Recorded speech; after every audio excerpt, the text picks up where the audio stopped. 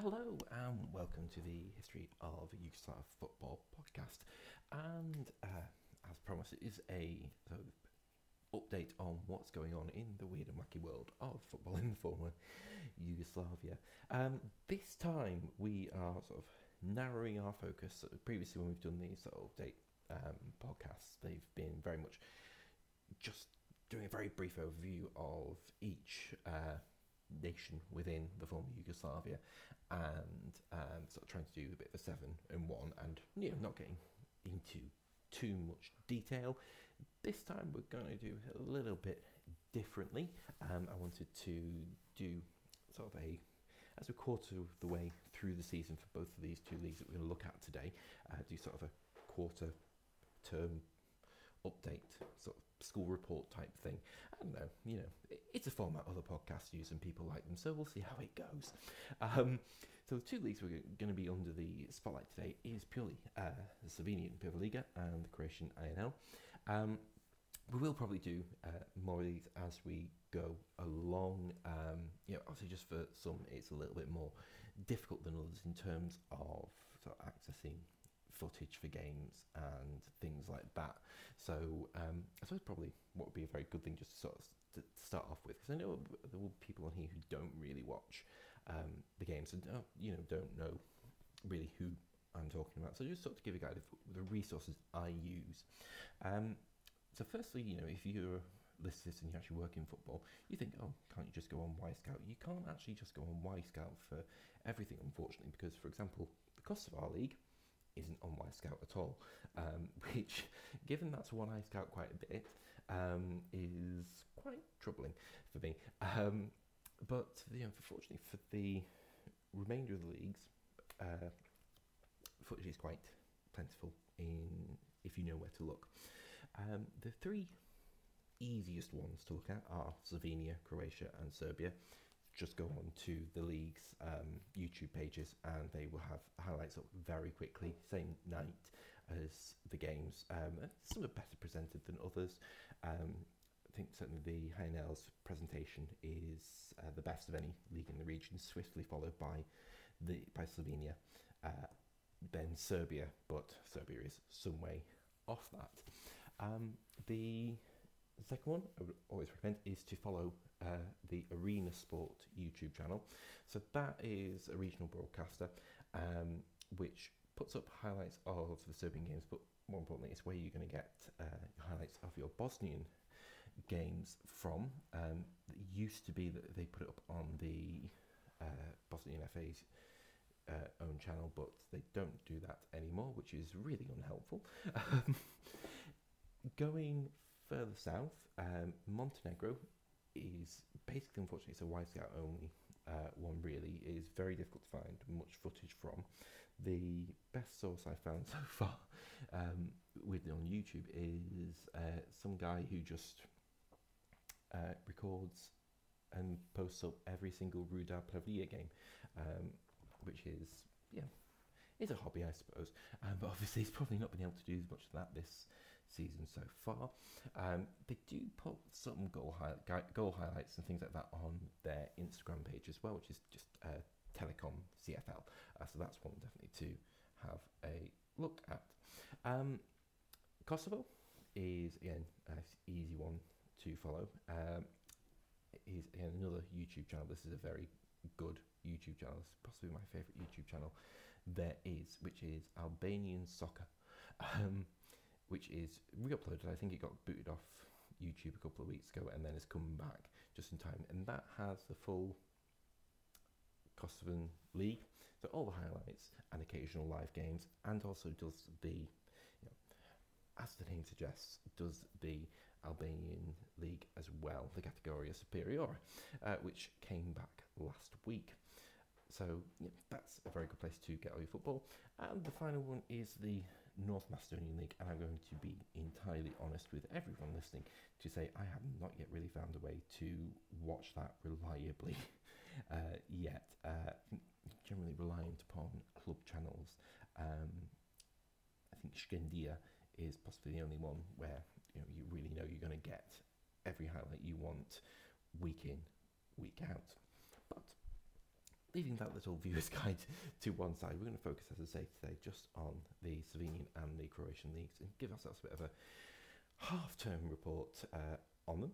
So we're going to start with the big boy of the entire region, which is, of course, the Croatian INL. Currently led, we'll go from top to bottom, by Dinamo Zagreb.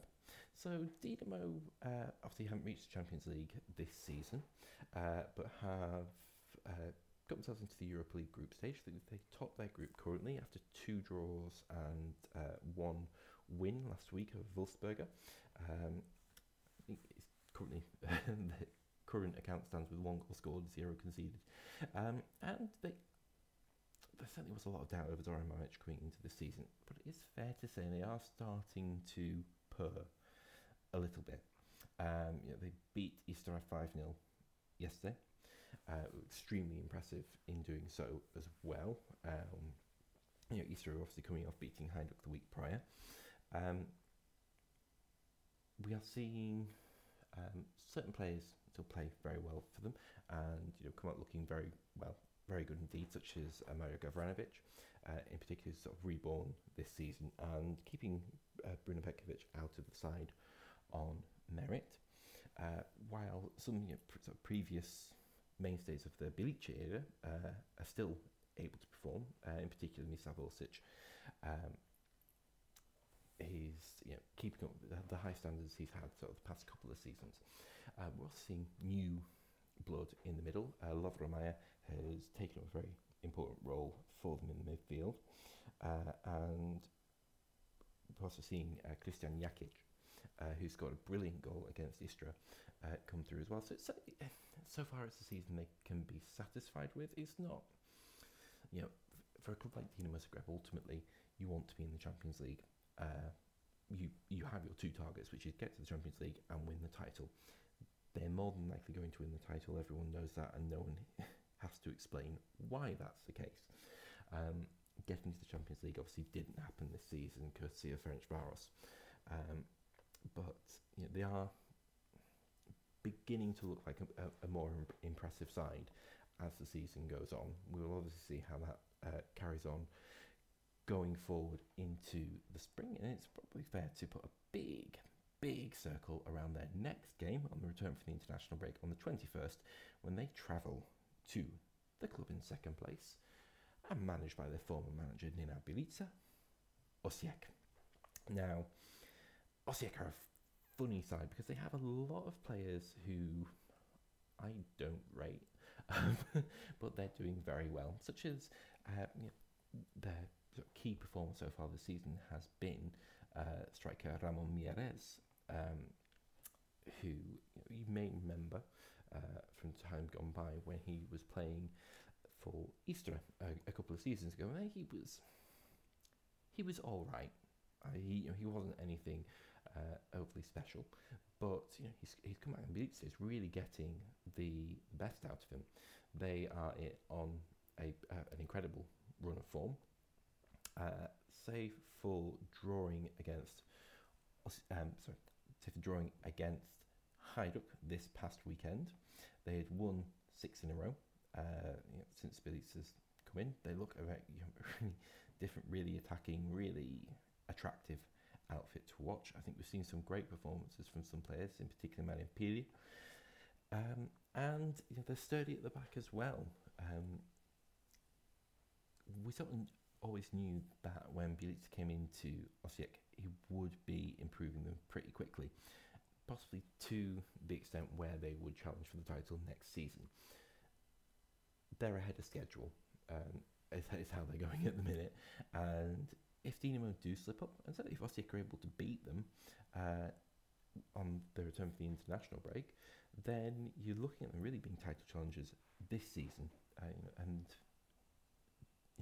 they have the best manager for it in Bilica. He's obviously been there, done that with Dinamo.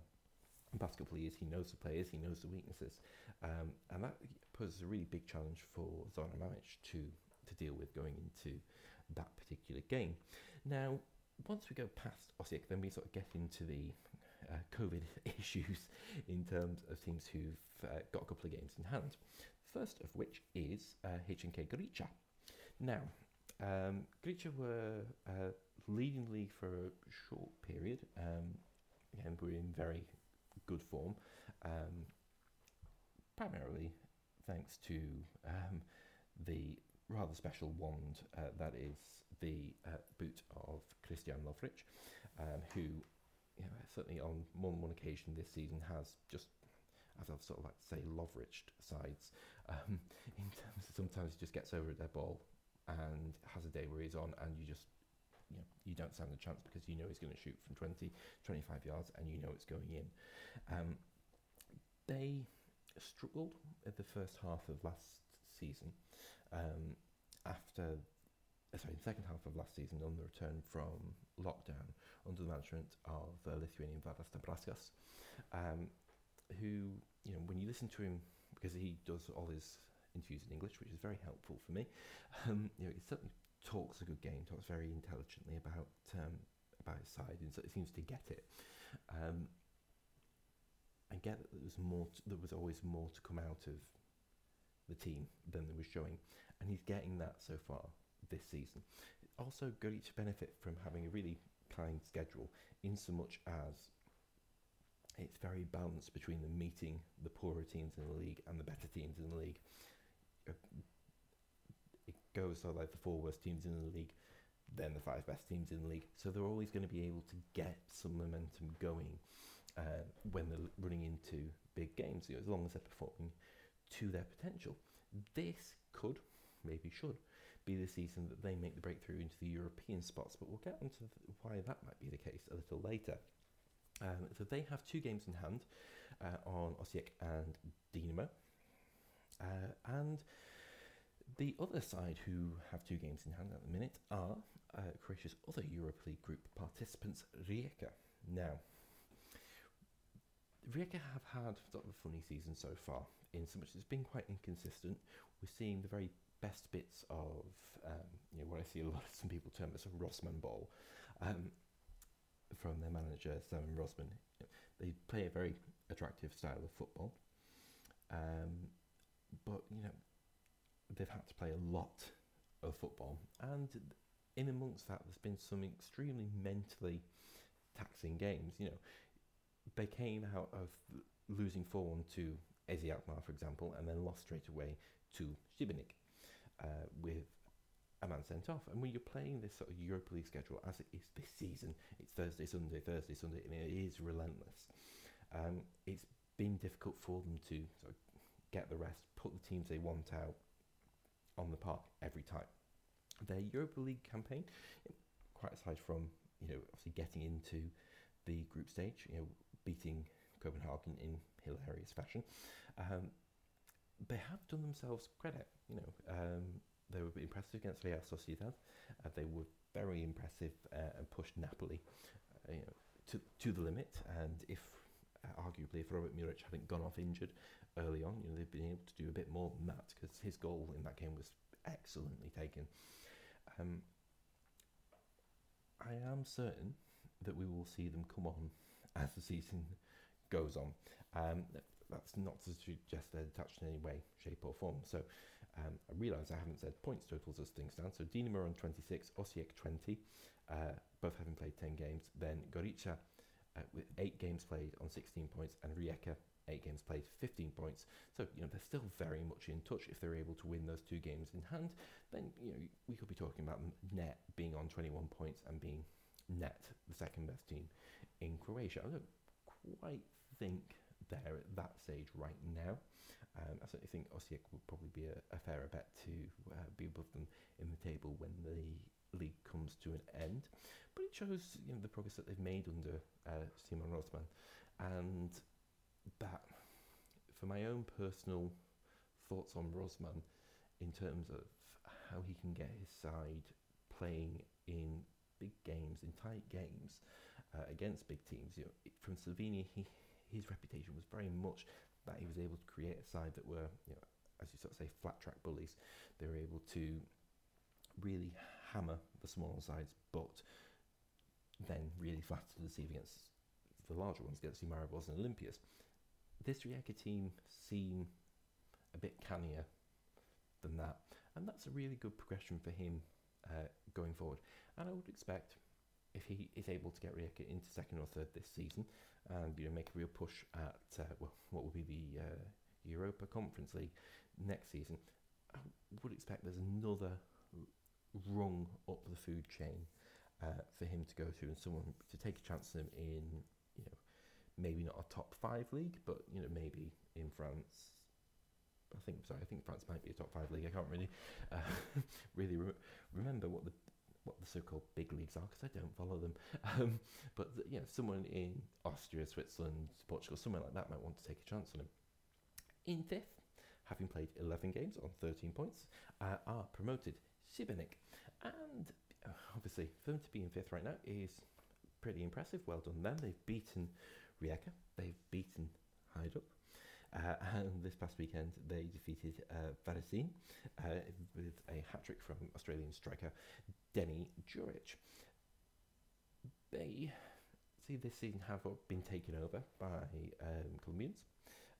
So there is some change expected at the club at some point. It's probably going to be January or next summer, rather than anything having happened already. But the guys who performed for them last season have performed for them this season so far. Marco Bulat in the middle is a quite exceptional talent, and he will be at a bigger club come the summer for decent money. Winger Prince Ampem is just all action, and certainly a player you want to get accustomed to, because I think he is another one due for a bigger move than Šibenik, and than anything he'll get within Croatia. And possibly the only one who's not has been Denny Juric, who's been playing up front, but has sort of been in and out of the side as things have gone on. Then in sixth, in sort of their traditional mid-table void, are Slaven Blupo, and it's very little to say about them. They've only won 2 games this season, but with 5 draws and with the very impressive headwear and just get-up of manager Tomislav Stipic, they have sort of won friends just by being Slaven. They're 6th, they'll finish 7th come the end of the season. That is kind of just what they do, and there's nothing wrong with that, and there's always very little to say about them.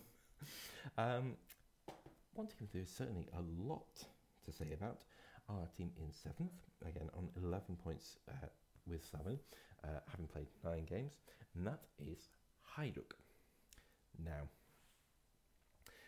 if you listen to the Croatian football podcast with Lovre Nikolic, then he'll, I'm sure, be able to tell you a lot more about what's going on at Hajduk than I can, because he is actually a Hajduk fan, and I'm sure by the end of the season would be considered a long-suffering one, because this season really isn't going well at all. So obviously at the start of this season, manager Igor Tudor left to join the backroom team of Andrea Pirlo at Juventus, and Tudor's assistant Harry Vukash took over the team. Now the problem that sort of led to is that there was continuity without there being continuity. Tudor's time at the club had been mixed, to say the least, and had resulted in quite a bit of discord in the dressing room, and that's not something that sorted itself out, to be quite honest. And Hajduk really only got worse and worse. I mean, when we look at that loss at Poljud to Šibenik, they were absolutely atrocious at the back. You really could have put a good video together of just the defensive sins that they were committing, and really did deserve that defeat. There's absolutely no doubt about that. They haven't won in 4 games, and replaced Vukash this past week with a person who was sort of the head of the youth academy, and a name all Arsenal fans will be familiar with, of course, from the back room of Arsene Wenger, Boro Primorac. Now, Primorac is there, according to the new chairman, Jakubusic, until further notice. So we don't really know what that means.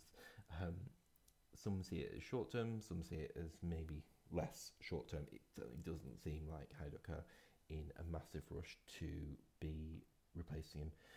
We will sort of see how that goes, but it's not an ideal thing. And you sort of, when we've talked about the qualities of the sites further up the table, Osijek, Gorica, Rijeka, there's no real reason to expect that their momentum is going to be slowing anytime soon. So Hajduk do have a lot of ground to catch up just to get into the European places, barring winning the cup. Hajduk have been in Europe, save for a couple of seasons where they were made ineligible because of shenanigans, for every single one of the past 50 seasons.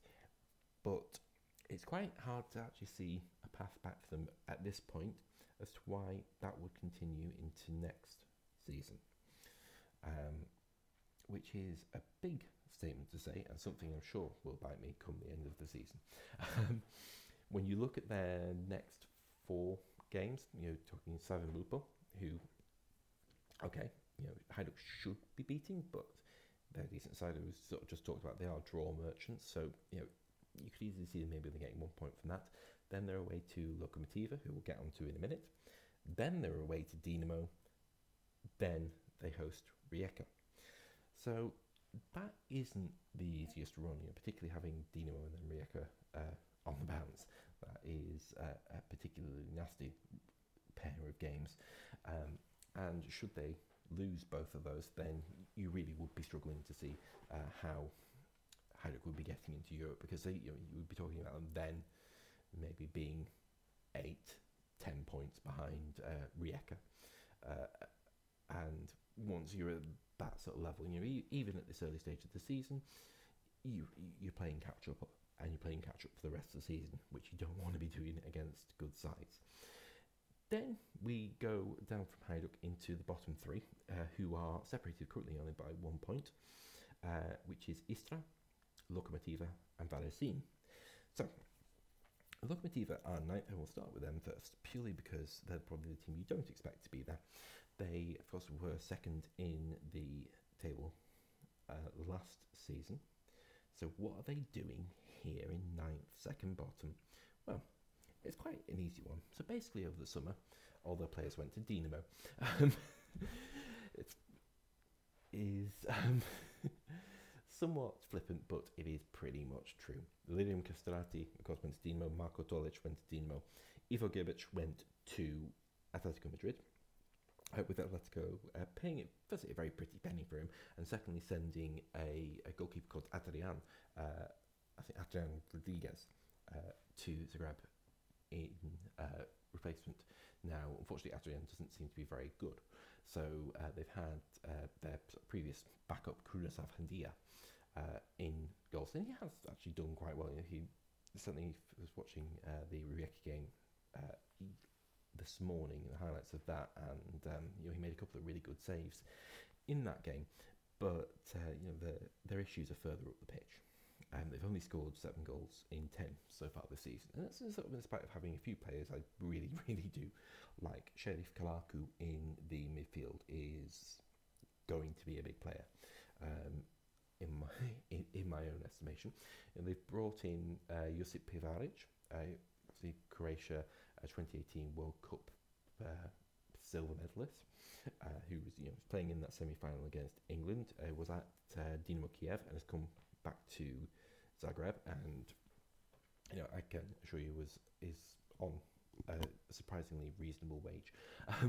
They've also brought in Nikic Jelevic, again, former Croatian international striker. Now he's sort of there just in the back room to lend experience to the team and to guide the very talented young players they do have at the club.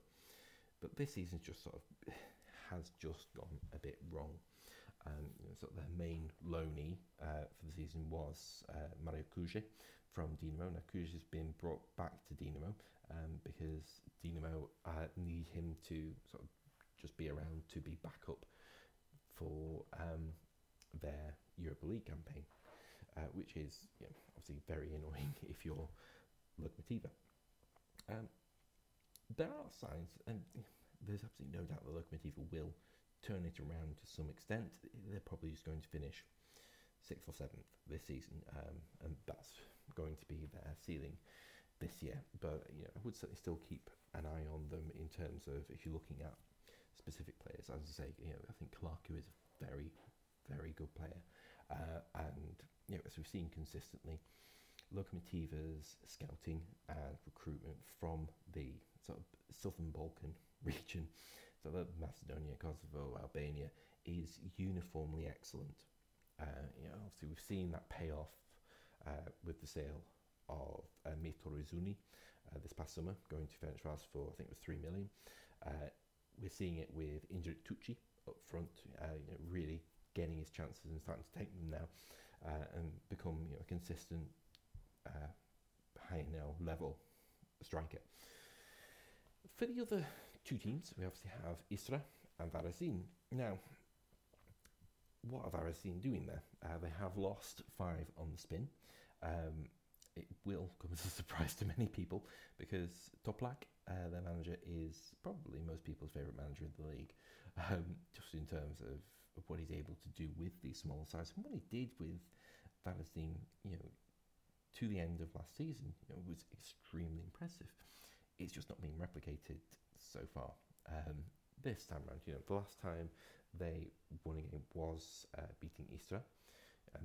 Now, in between, they've lost 1-0 to Osijek, 2-0 to Hajduk, albeit they were down to 10 men, 2-1 to Dinamo, 2-1 to Rijeka, 2-1 to Slaven Lupo, again they were down to 10 men, and then this past weekend, 3-1 to Šibenik with the hat-trick from Deni Juric. They are just quite simply looking like a side who are out of form, which obviously losing 5 on the spin would sort of tell you, but more than that, you look at the sharpness of players. Jorge Obregon up front was extremely sharp over the summer. Domagoj Drostek was one of the top performers in the entire league last season, and he's not reached those levels since. And obviously, it would be remiss to mention that they previously had Ivan Nevistic on loan from Rijeka in goals last year. Now he's Rijeka's first choice goalkeeper. So that sort of shows you what quality he was in nets, and they've not been able to, understandably, not been able to replace that. Finally, we do have Istra, who are in 8th. They're a massive club, as I think most people know. They're run by the Basconi group, so group who own Alaves, and it's not been effective the past couple of seasons. Now, they have had a couple of results, obviously beating Hajduk the week before last on Halloween, 1-0 was a really good result for them, and took them off the bottom. Prior to that, they were only on 5 points, so they were well behind both Lokomotiva and Varaždin. They have scored the least, they have conceded the most in the division, so it probably tells you sort of where they're headed. I think most people will probably accept that they're the most likely team to be relegated this season. They do have good players. Shime Girzan is extremely good winger. Ina Galilea, who's in the defence, has some very good, from a statistical perspective, in terms of his passing completion and things like that. He does stuff, but there's not enough across the team really to be keeping up. If they can keep into 9th, then they will consider that a very successful season, and hopefully at some point soon they will actually be able to fulfill the potential that is within that club and within that business relationship, because so far I just really can't see how it's paying dividends for either for Istra or for Alaves in terms of how it's producing players. At the end of the day, is there that much utility you're getting from sending players to get beaten every week, and in some cases get beaten quite badly, so as we saw with their 5-0 defeat from Dinamo, and we're also including a 5-1 defeat to Slaven in that as well. So with Croatia covered, and sort of mindful that we've gone half an hour already, I'll move swiftly to the Slovenian Liga. And the Slovenian Liga is essentially mad this season. Anyone can beat anyone. Pretty much anyone has beaten anyone. The only team who are in any sort of form are promoted Koper, who sit third. But again, we're going to go top to bottom, just as we have done with the Croatian league. So top at the minute, we have 3 teams: Maribor, Mura, and Koper. All on 19 points. Maribor even are currently top on goal difference, but only by 1 goal from Mura. Maribor started under Sergej Kirovic, who lost to Coleraine in the Europa League in just embarrassment, and replaced him with Maro Camoranesi. This back end of last week, Zlatko Zavic came out, obviously the former sporting director of Maribor, and was slagging off Maro Camoranesi, sort of just because he likes talking to the media, basically. What we've seen from Maro since Camoranesi's taken over has been inconsistency. He has fixed one problem, which is that Maribor really had big creative problems. That appears to be relatively sorted. We've seen them be extremely prolific so far this season. Their previous game was beating Domzal 4-3, beating Gorica 4-0. And they are able to score goals in bunches. There's absolutely no disputing that. Problem is that the other big issue that Maribor have, that their defence isn't very good, hasn't been solved. And that actually looks worse than ever since that definite starter Nemanja Mitrovic was injured this past weekend and is out for the remainder of the season. So while they are the top scorers in the division, they're also one of the teams who've conceded the most in the division, with 15 goals in 11 games conceded so far. They are the epitome of inconsistency. And while Camoranesi, I'd say, has fixed what I thought was one of the really big problems with Maribor, I think it was the biggest one to sort. The defensive side of it is now such a great problem in comparison to the creative side of things that he's going to have his work cut out there. If he can fix that and then fix it before we hit the winter break, so that's we've still got 6 or 7 game weeks before that point, then Maribor really do have a really good chance of just walking away with the league, because the teams behind them are just equally confusing. In second, we have NS Mura. Mura are probably the most confidently run club in Slovenia. They have a good fan base. They are very solid. They've only conceded 6 goals this season, which is a really good record by anyone's estimation. Sort of similarly to what we said about Varzin in the INL, Mura's top performers haven't necessarily hit form. So last season, one of the top 2 or 3 players in the league was Mura's Luka Bobocanic, who is an absolutely fantastic attacking midfielder on his day and has a real hammer of a left foot and can score some absolutely spectacular goals, as we've seen again and again if you've been watching him at Mura for the past couple of seasons. He hasn't really turned up too much this season, nor has main striker Abdi Rosa. What we've seen has been some very promising cameos from Kevin Zizek and Kai Shippo, and also his brother Tio. There are definitely young players coming through there, which will form the bedrock of the team in the next couple of seasons. And they're sort of on a weird transition. I certainly do fancy that they would be my picks to win the championship this season. They do have a very strong side if Bobocanic and Morosa really start performing, which is perfectly possible. But at the same time, what we're seeing with the team is young players come through who suggest that actually Mura's peak's going to be next season or the season after rather than this season. If Mura are able to secure it this time, you could actually sort of see them become a mini dynasty almost, given that they do have plenty of really good players coming through. But they do sort of have to get those players into form. It's not really, how does it say the word acceptable? Because obviously it is entirely acceptable for them to be not picking up full points. But if you look at their last 4 games, we've got a 1-1 draw against Domicile, 0-0 draw against Celje, 0-0 draw against Tabor Shazana, and a win over Maribor, albeit Maribor down to 10 men. There's a couple of games in there where you'd be saying, well, sorry, Mira, you should be winning that, particularly the Tabor Shazana game. They need to get themselves up to that level, quite simply. In third, the promoted side, Copper. Now, it is rather surprising, I think, for everyone, because Copper have started the season really didn't look that great, and as things have gone on, they just look better and better as we go. Obviously, the big results they've had so far this season have been very notable. Absolutely battered Celje 3-0. This past weekend, they defeated Olympia 2-1.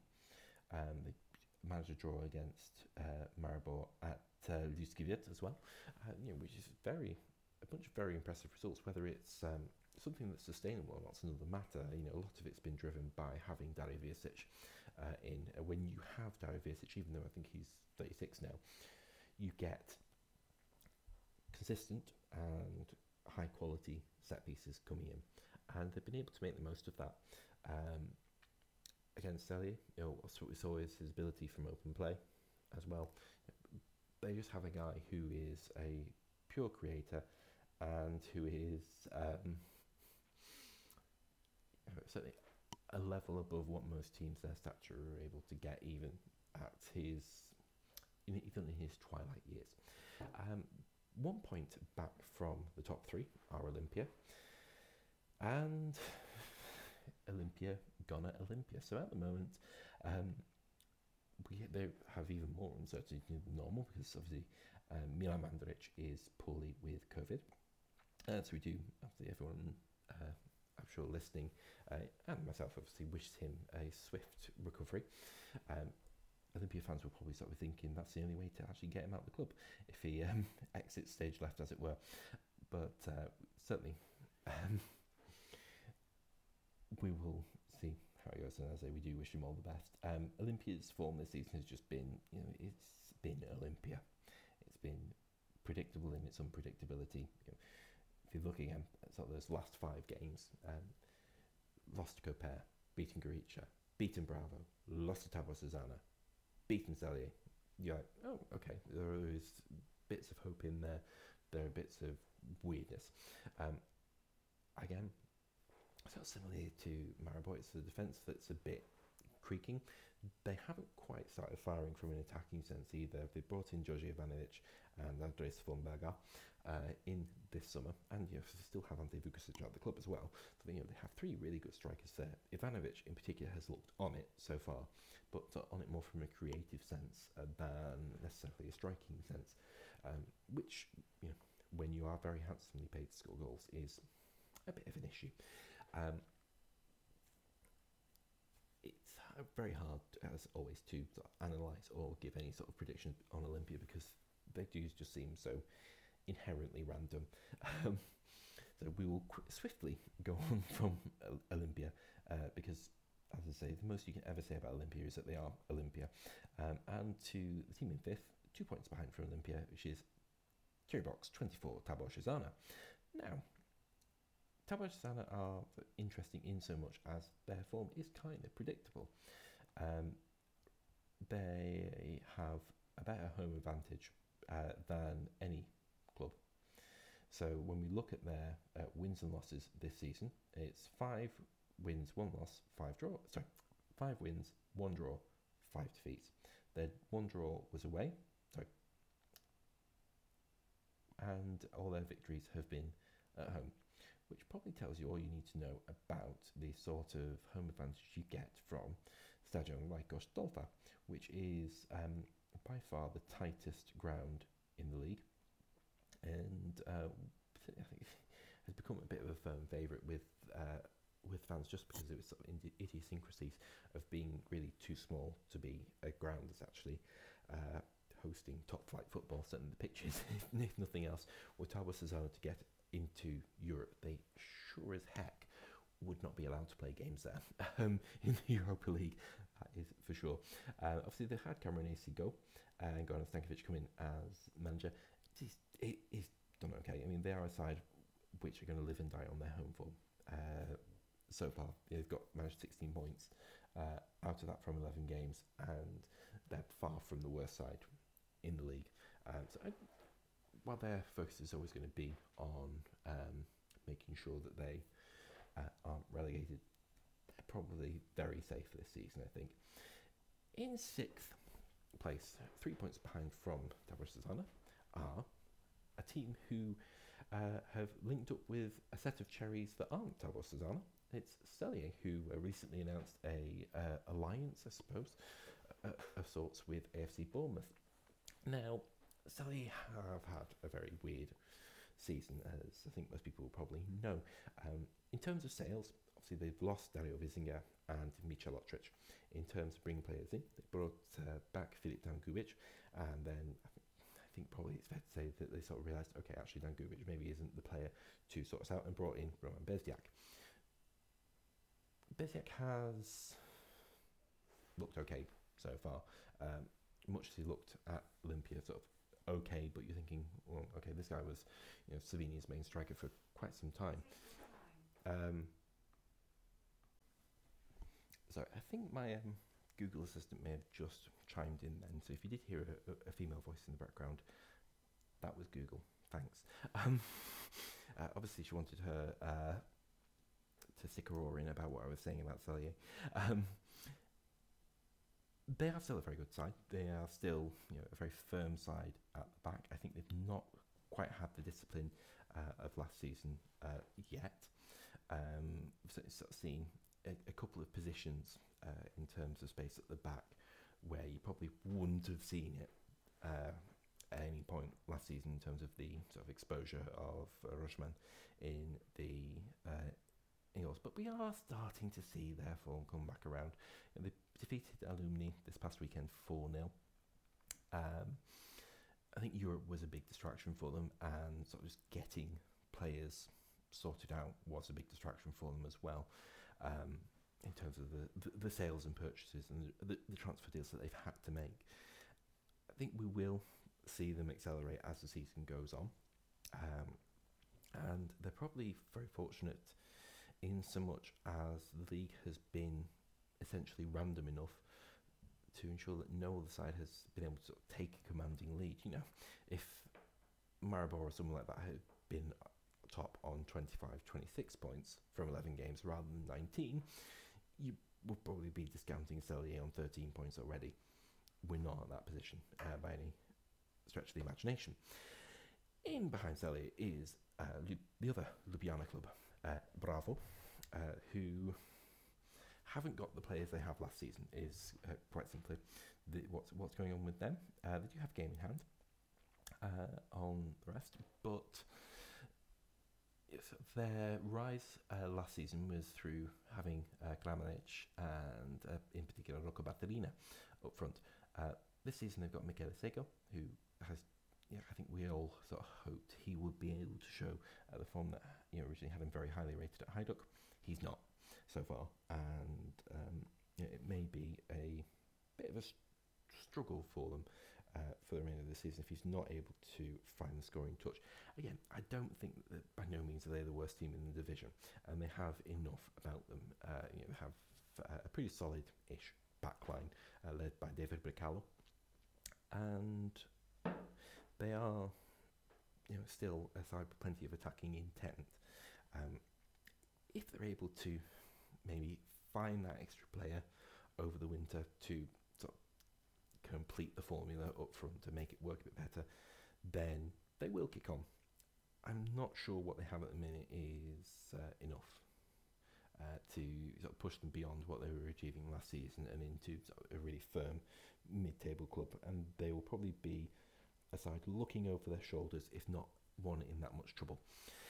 Three sides who are in that much trouble are the bottom three, which are, this season so far, Domžale, Gorica and Alumni, all of whom sit on 9 points, and all of whom have played different amounts of games. So Domžale are on 9 points from 9 games. They have 2 games in hand on Gorica and 1 game in hand on Alumni, who are bottom.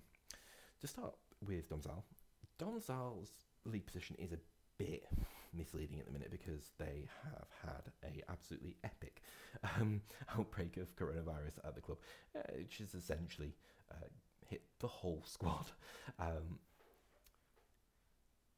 Even so, they've had promising results. The last 2 games, okay, they lost to Maribor, but it was 4-3. It's still impressive if you're scoring 3 goals against Maribor. They drew 1-1 against Mura, albeit Mura were down to 10 men, but again, that's still a decent result. They need a bit more. They're not recovered yet from the absolute calamity that was last season. But, it is really quite hard to pull too many conclusions of them because of just how disrupted this season's been. And they've certainly not been able to play with a full roster for, the past month, which is obviously going to have an effect on form and on your potential. Going down to the bottom 2 then, Gorica and Alumni. For my money, Gorica are the worst team I've seen in the league this season, but Alumni aren't far off it really. Alumni generally, for the past few seasons, have been exceptional in the first half of the season, but then sort of fallen away. This season they're going to have to hope that reverses, because while they still have some very good players at the club, I think they're really missing in the middle Matic Vrbanic, who left, and they're missing something up front as well. Have been carved open quite easily, particularly through the middle. I think they have good bits out wide, but not enough of it. Gorica are just a second division club at the minute, and while they've got those 9 points and have a decent record so far, again, they're the team who doesn't have any games in hand on anyone else, and I would expect them very much to be rooted close to the bottom for the remainder of the season. So that is us for this very long catch up of the Slovenian and the Croatian leagues over this episode. I really do hope you've enjoyed it, because obviously it's nice to be able to go into depth on these leagues and provide a bit more analysis than we can provide in the sort of shorter roundups we've been doing, where we've been doing far more leagues in one go. We'll definitely be doing one of these for at least Serbia coming up, but Serbia probably will wait a bit because they're 14 games, so they're nearly halfway through, so it would sort of make sense to wait a few more games before doing that particular one. Plus there's 20 teams in the league, so that's going to take me some time if I'm going at the pace I did going through these teams today. So thank you very much for listening. Thank you very much for your subscriptions and reviews and all this and that. It does all is very much appreciated from me, but I will catch you next time.